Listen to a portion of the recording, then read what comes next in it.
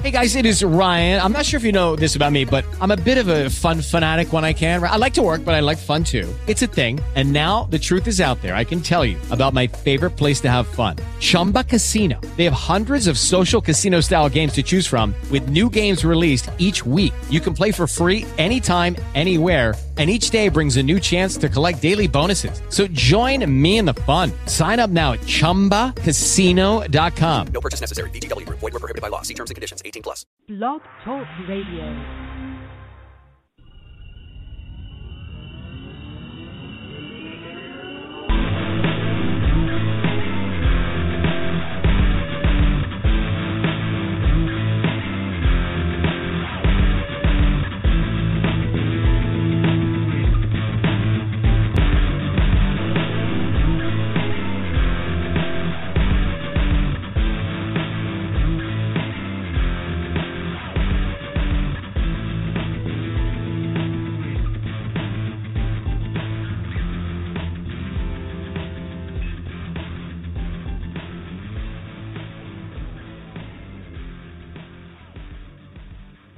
Well, good afternoon, everybody. This is Stephen McCarthy from the McCarthy Project coming back to you live from Minneapolis, Minnesota. And we are approximately 1 week from Christmas, and it is snowing and cold out in Minnesota. And we are going to be talking about beach volleyball, which is a much happier subject for sure. I should make fun of the weather in Minnesota, but it is fun that seasons change, but it also is very fun to be outside. And I'm just looking at a picture from our summer camps with the lake and behind the court and just out there. I remember just sitting out there in the sun, enjoying the afternoon. So anyways, as I digress a little bit. But nonetheless, we're talking today about the subject of the NCAA announcing that next year they're going to have the first beach volleyball championship down in Alabama. And it is a great big step forward as far as I'm concerned, from Minnesota's perspective anyways, as we're starting to kind of gain some momentum in having, players, play the outdoor game, versus just playing the indoor game. And one of the things I'm going to have later on the show is we're going to have one of the original 15 coaches, Damian Elder from Mercer University, come on and talk about his perspective of, the announcement and how they've developed as a team over the 4 years that they've actually played the beach-only world down in the South. That we had taped the interview, and it was a great running joke to talk about the weather as far as that's concerned. But it's a fantastic interview. I think you'll get a lot out of it to realize that really there are a lot of differences. A lot of the same. And as this announcement comes, in a couple of years, the game will change. And at this point, there's a lot of opportunities. And one of the big things that I wanted to kind of get across, in at least to the Minnesota athletes that might be listening to this, is there really are a lot of opportunities. And it doesn't need to be a really well, I'll believe that for the interview. He talks about in there what it takes from a young athlete's perspective to actually get recruited and to actually play beach volleyball in college. So I'm going to leave that. I'm not going to steal his thunder related to that. But I wanted to kind of give a little bit of context to the game and why I feel it's better than and you should play both, not just one or the other. That there really are, I believe, a lot of holistic advantages to playing outdoor versus playing indoor.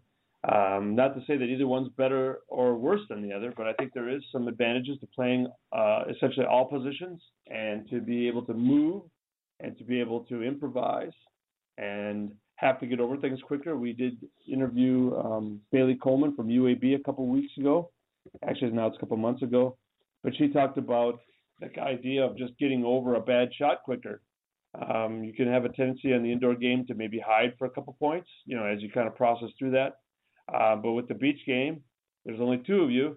And if you don't kind of change that direction quickly, 4 or 5 points might go by and you'd be in a very difficult spot just because you were still mad about that one shot that you missed. So I think there is a lot of value, in playing the game and playing it, at a holistic level. On the other hand, I do see, I think Damien makes a great point related to a middle, doing 600 of these versus 3 of those. And is he really concerned about doing the 3 of those? You know what I mean?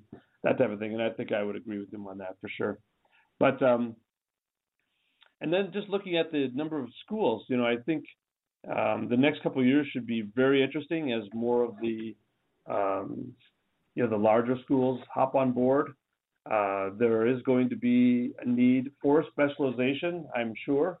And we talk about that as well in that interview, in that there is going to be probably a choice that needs to be made if you're going to play indoor or beach. And so that has its good components, and then it also has some not so good components as it starts to become more of a club scenario versus something that you just do for fun in the summer. And hey, wasn't able to make it in the indoor thing, but I can really do this outdoor thing pretty good. So let's go see what we can do.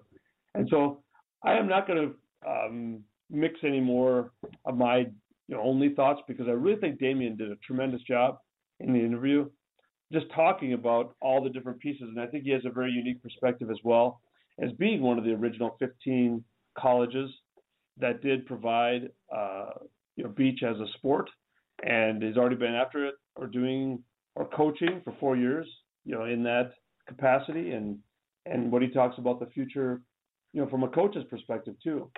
So without further ado, I am going to go to break quick, and then we'll come back and listen to the interview I did earlier today with Damien Elder from Mercer University.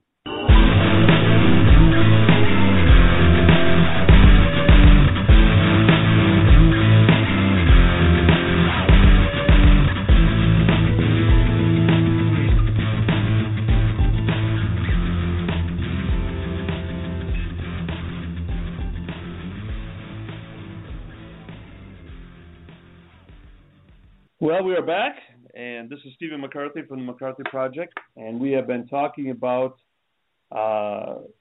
what changes might happen in the world of beach volleyball related to the NCAA adding a national championship. Now, there had been a previous, national championship through the Coaches Association, and so I think that's kind of how emerging sports kind of grow up a little bit. So I've asked Damien Elder from Mercer University, who has competed at the beach volleyball level for a while, at the collegiate level, to talk a little bit about, what does change with the NCAA recognizing it, and then also for young athletes and what the possibilities might be in the future. So how you doing, Damien? Good. Thank you for having me on, Stephen. I appreciate it. It is a fun time. I tell you, if there was ever a better job than I was going to make a joke talking trash about volleyball, what else could you ask for? Well, yeah, some days that's true. Some days I could ask for a lot more, I think. That's true. That's probably true. We could be elected. I was going to make a joke about all the stuffed shirts and the cubicle guys, but, life doesn't work always that way. But anyways, we're talking about the subject of the NCAA announcing this year that they're going to have a national championship next year in May. Down in Alabama, and I just kind of want to get your thoughts on that piece. But before we go there, I've missed one piece. Would you kind of give us your background and kind of how you got involved with the world of beach volleyball and volleyball as a whole? Sure. I guess the before college part isn't really as nearly as interesting, but I started my college coaching career at Stanford University. I was fortunate enough to know the right people to get in at the top, essentially, and that was in 2004. And from there, I went to the University of South Carolina, and that was kind of the genesis of at least my involvement in coaching. What at that time was sand volleyball. The SEC, I believe, was the first conference even to consider just having essentially just a throw your hat in spring tournament at the end for sand volleyball. And at South Carolina, we decided to go just to do it and have a couple weeks worth of practice. And I really took to it.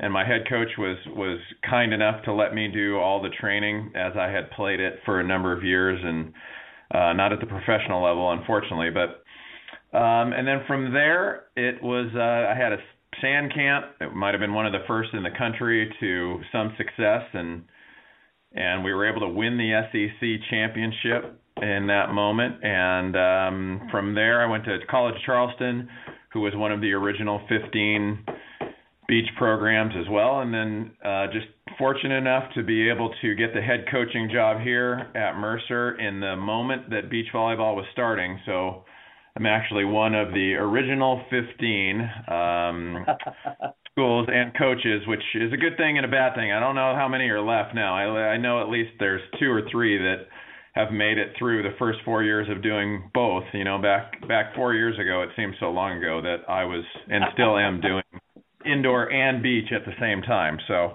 yeah, and now I'm here and on the verge of having it be an NC2A sport, which is really exciting.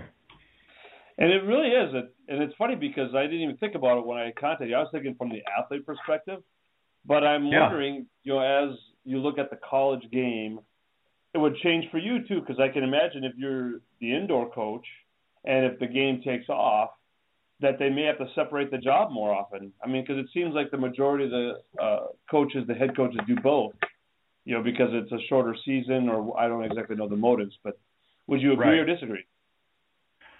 I hope that I agree. At some of the smaller schools, I suspect that even with the NC2A sponsoring it and making it, I don't know if legitimizing it is the right word, because we feel like, at least we've had a conference for 4 years, so it's felt legitimate over down here in the Southeast for all 4 years. But to the general public and to the world, the NC2A sponsoring it obviously makes some legitimacy out of it. But to get back to your question, it's just I can't imagine that if it doesn't have to explode. It just has to get bigger and bigger by longer steps, maybe not leaps and bounds, but by the time that all the conferences have automatic qualifiers in 2 years, I have to imagine that all of the Power Five, at least, and any of the bigger schools will have to be separate for them to be able to compete for 2 championships, one for the indoor, one for the beach. Because if you combine, there's a little bit of dilution, at least at our level, maybe not at UCLA or Stanford's level, things like that. But I can't imagine that you're not going to have to separate it in a couple years. And it's interesting because I think it is in the world as it spans, and we talked about this off air, is that we're in Minnesota, and to actually have, I can't even imagine, I don't even know the closest, team is still, I don't even know. It's probably 8-9 hours away, something like this. Right. It's really, there's nothing on the north side of the United States almost. And it just is an interesting position as it goes through. And when you put that 2-year period in there, I'm sure it's going to have to somehow come north, because, like with the Division I Final Four going on in Omaha, I consider that the Midwest, that we got to have something up here for us from that. Absolutely. But anyways, to get back to the perspective question, how does, because you're the part of the original 15, we'll call you, is how does this next step change your perspective in kind of, is it just the next step, or is it kind of, hey, this is a big announcement? For us, and by us I mean I'm going to include the schools from the Atlantic Sun, because of the original 15, which is nice that you're in Minnesota. That's sort of a hockey term too, but that's right. The Frozen Four, we're going to call you guys beach volleyball. Frozen Four. Right. So we're, the Atlantic Sun, just to sort of blow our horn just a little bit, was the only conference. We have been the only conference, and 5 of the original 15 schools were here in the Atlantic Sun, including Mercer. And like I said previously, the legitimizing it is true. I think the NC2A making it a varsity sport definitely, from a perspective, is a big deal. But in small scale, for us who've been playing for 4 years, who've had a conference schedule for 4 years, who've had a conference championship for 4 years, who have had an automatic bid for 2 of those years to the coaches championship. We've done, all of our legwork and all of our sort of structure it's not a gigantic jump into the NC2A for us, because we've sort of felt like, not that we didn't know that the NC2A wasn't sponsoring it. It's just from us down here, it's always felt like we've been doing it in order to get ready to be NC2A eligible. So now it is just the next logical step for us. It's not a gigantic announcement from my coaching perspective in the Atlantic Sun. Yeah, it's funny because I even think when I was putting together the notes for this interview, I'm 48, so I'm an old guy, yep. In the whole world. But I remember Karch Karai, back, when I was growing up in the 80s and 90s, you know what I mean? And yeah, it's interesting because when I put the notes together, I said, in the last 5 years. I'm like, no. I remember thinking about this, in the 90s, from that standpoint. And it's absolutely. It's amazing it really came in a relatively short amount of time from that standpoint. But now let's kind of come from another perspective. And we did talk about this, but the geographical location is important, in this discussion from my perspective. You know what I mean? Maybe not so much for yours, but right. What would you do if you were in my position? Say you got a head coaching job at the University of Minnesota, let's just say, for beach volleyball. Right. How would you develop out, or what would you start to tell the young people that, hey, this is something that's cool and you can have fun with, then you can play college sports? Yeah, it would, depending on, this in part the boom, just like the indoor boom starting 10 years ago or so, is driven by the club and people willing to, part of it is to make a little bit more money. That's part of it, that clubs were willing to jump on with sort of Carrie and Misty being popular, that clubs started a little bit of sand, and then our coaches association realized that if there was going to be momentum there, then maybe they could carry that into college, and then it started to flip because college did it. Now clubs are doing it. Number one, in Minnesota and neighboring states, I guess, the juniors level is going to have to be involved. Minnesota has got plenty, if not the most, indoor Division I ready players in the country. At least the juniors region does. Yep. But to compete if at the level that University of Minnesota is paying their coach to compete, then you're not just going to be able to take indoor players and turn them into beach players in the moment that University of Minnesota will be able to sort of debut their program in 2 years. So the first thing I would have to do, or anybody's going to have to do up there, is just convince club coaches that there's going to be opportunity for people to play beach in college. Therefore, they should be able to train, maybe not specifically all of their or half their indoor players or the short indoor players or whatever, but there's going to be some direct correlation to how many beach-only players start to play club up in that area, if somebody can start it, and then allow them to get recruited to Minnesota or South Dakota State or even Division II, Minnesota, Tatanka, or whatever is up there. And I'm not sure that was the name, but there is a Minnetonka, so I thought that was quite a good guess. That's it. Yeah, I separated that two.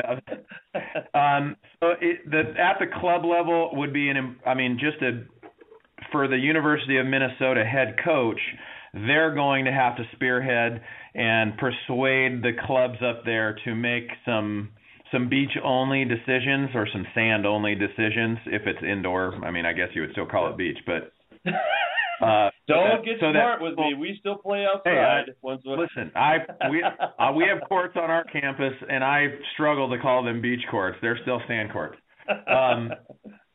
So I think it's going to have to start for that region of the country at the juniors level, even though for now you could get 8 players to go to University of Minnesota that have only played indoor and probably still come and beat my beach-only team or Louisiana Monroe's beach-only team, or maybe only because there's just a physical aspect still in any college sport.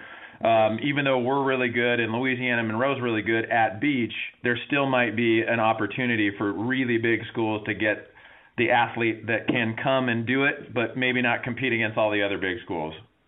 Yeah. See, this is and let's kind of segue into that particular thing, because when you talk about what are the gifts of a good beach volleyball player, and is it the same as indoor in your mind? It's positionally sort of the same. I mean, outside hitters typically are translatable to the beach. I mean, there's 2/3 of the things that happen on the beach are what outside hitters do. The third component being setting. I guess if you were just playing side out 1, 2, 3, pass, set, attack, not blocking and digging and all those things, but if you were just to count those 3 touches as things that translate almost immediately, then outside hitters have 66% of that down. Setters have 33% of it down. Middles have 15% if you're going to scale down to what they attack inside, even though it's a hit, it's not the same. So there's a positional translation, particularly for outside hitters, but that's not to say that setters aren't good at passing. They just don't get that opportunity often, nor are to say that middles or liberos can't attack a higher ball or a different ball or bump set or whatever. But there is a very, very particular skill set. Once you reach the idea or the threshold of just being able to do it, like a good athlete can just come out and do it, whether they play middle or setter or libero or whatever. They're going to get the ball over the net. It's just the training and the experience that comes with understanding all of the touches and being able to do it well enough, and then put it into sort of an aggressive ability to win on the beach and not just get it over and be fired up about it. That's sort of what separates finally really good beach Division I athletes with just Division I athletes. Well, the funny thing is that you kind of hinted towards this idea of specialization. I think one of the great things as an advantage of beach volleyball is it allows for players to get outside of that, if lack of a better word, compartmentalization. You know what I mean? Where you're this, you're that you can literally become a volleyball player, rather than a libero or an outside hitter or whatever the situation might be. Right. Well, and in a perfect world, if we're all trying to be holistic about it, that's true. But, if I were to stat how many times my middle had to bump set this past season, it might have been 3. And how many times she had to head to quick would have been 600. And so 600 to 3, it doesn't really say much for we're all say, hey, it's great to get your middle out there and she gets to become a better volleyball player. I would prefer that those 3 touches go wrong as opposed to her hitting quicks in spring practice and getting better at those, because that's unfortunately her specialization, and that's what's going to help indoor win. So that's a people don't like to look at the flip side because we're all sentimental about playing, just like I was a Karch Karai fan as well, and we're all a little sentimental about what beach can do for our indoor team, but I've come to find out that because I've had to do both, and the first 2 years I didn't have a beach-only group. I had to have all the indoor players, no matter what position they were, play beach-only. Yeah. We have to play 95% of the teams we have to play get to practice indoor all spring, and it's tough. I mean, it is really tough. You would think that it translated perfectly, and maybe some coaches are better at it, but it's not as one-to-one as we'd all like to think. Exactly. Now, this leads to a good question, and the last question, for today is, if you were a young athlete, on the other end, from that perspective, and, you really like the game of beach, and now there's an opportunity, and maybe their local club, may or may not have some sort of beach program, what would they do? Well, I think it's even though we've been doing it for 4 years, I still think it's in its infancy enough, and even for me, I get plenty of emails every day from kids who, even from Minnesota or from above the Mason-Dixon line, I guess, as we say in the South, but who have very, very limited beach experience. Like, they'll send me a video of them playing a co-ed tournament, on a grass court or something like that. And then they'll send me indoor footage of them jumping high and having a nice arm swing and passing real well, but they're only interested in possibly playing beach. And right now, in its infancy, I think that's enough. Like I said, once now that the NCAA is on board, and there might be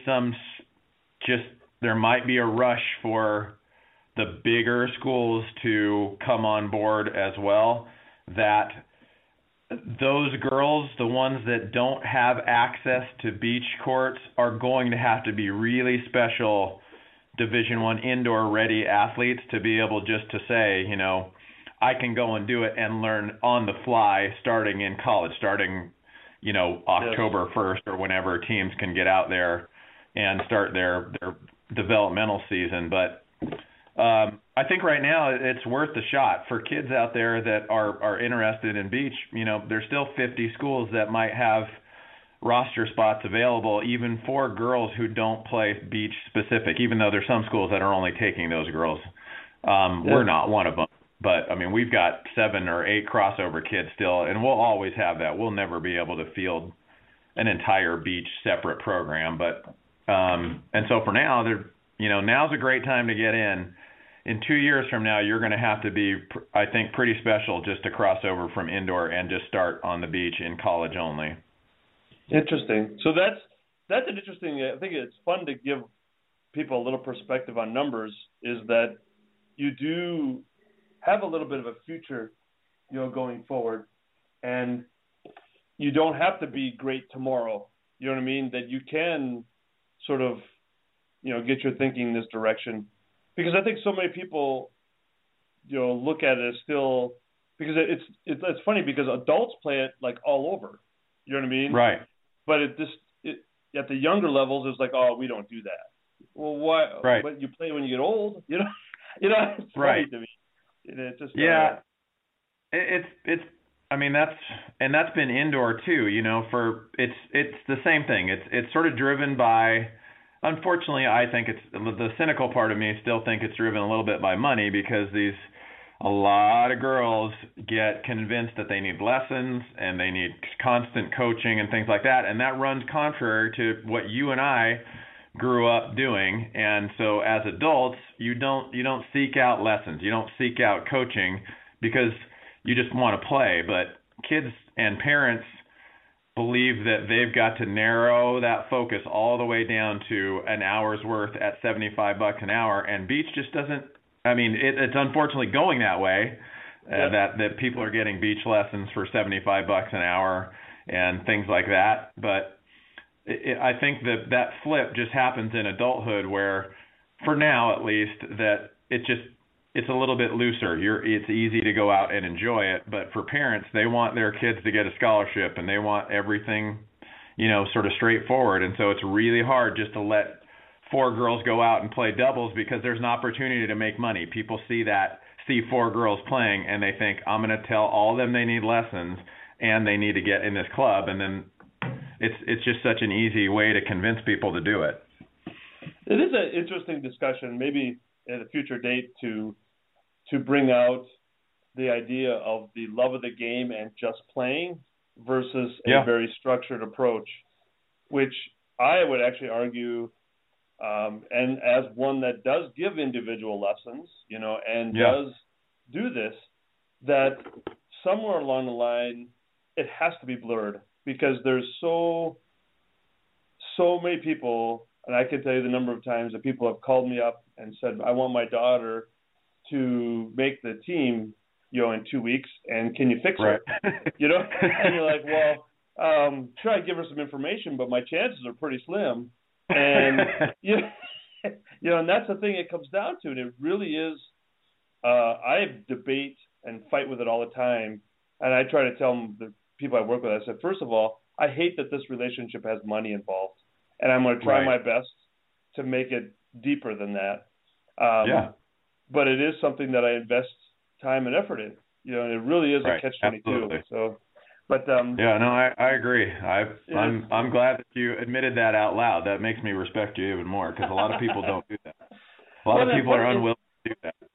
Yeah, and it's such a and the thing that's interesting about it is that, and this is another sideline subject, but I have a son that actually is playing college basketball, D3, down in Indiana. Was a very heady player, not the most athletic, but athletic enough. Didn't jump the highest, but jumped well enough. And he's down there playing college basketball, and he's having a good time with it. And that's something that I don't think kids get enough perspective is, well, if I'm not the top 150 and I've had 42 different JO programs and I won the national championship 7 times over, that I'm not good enough. You know what I mean? Right. When there's a tremendous amount of players that could be really, really great players and enjoy the game for much longer than just be retiring at age 18. Absolutely. I completely agree with that. Yeah, and it's funny because I always make fun of some of the athletes I work with. I said, are you retiring yet? And they're like, well, I'm only 18. I said, well, essentially you are. You played for 9 years. I think that's time for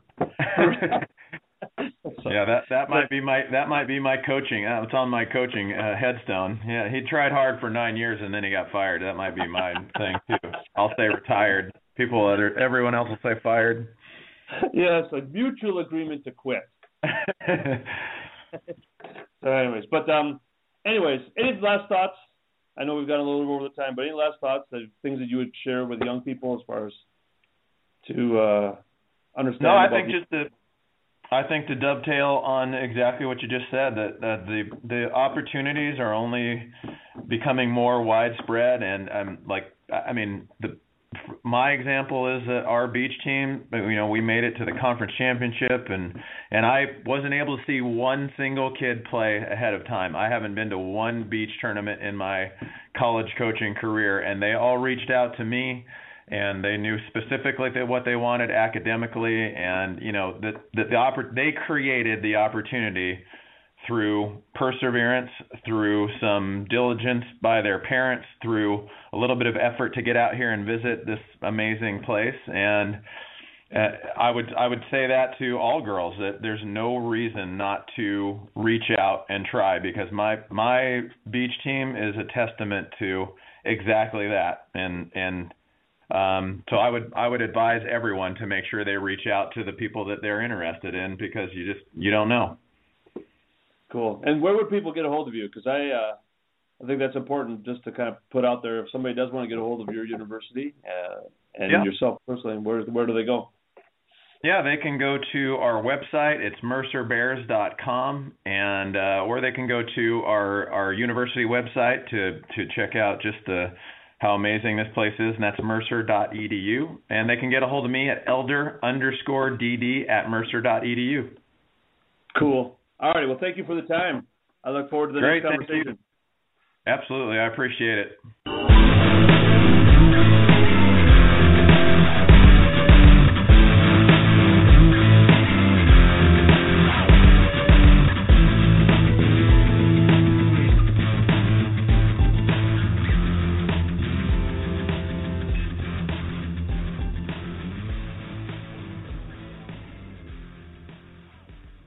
Hello, it is Ryan, and we could all use an extra bright spot in our day, couldn't we? Just to make up for things like sitting in traffic, doing the dishes, counting your steps, all the mundane stuff. That is why I'm such a big fan of Chumba Casino. Chumba Casino has all your favorite social casino-style games that you can play for free anytime, anywhere with daily bonuses. That should brighten your day a little. Actually, a lot. So sign up now at ChumbaCasino.com. That's ChumbaCasino.com. No purchase necessary. VGW Group. Void where prohibited by law. See terms and conditions. 18+. O'Reilly. You need parts? O'Reilly Auto Parts has parts. Need them fast? We've got fast. No matter what you need, we have thousands of professional parts people doing their part to make sure you have it. Product availability. Just one part that makes O'Reilly stand apart. The professional parts people. O'Reilly Auto Parts.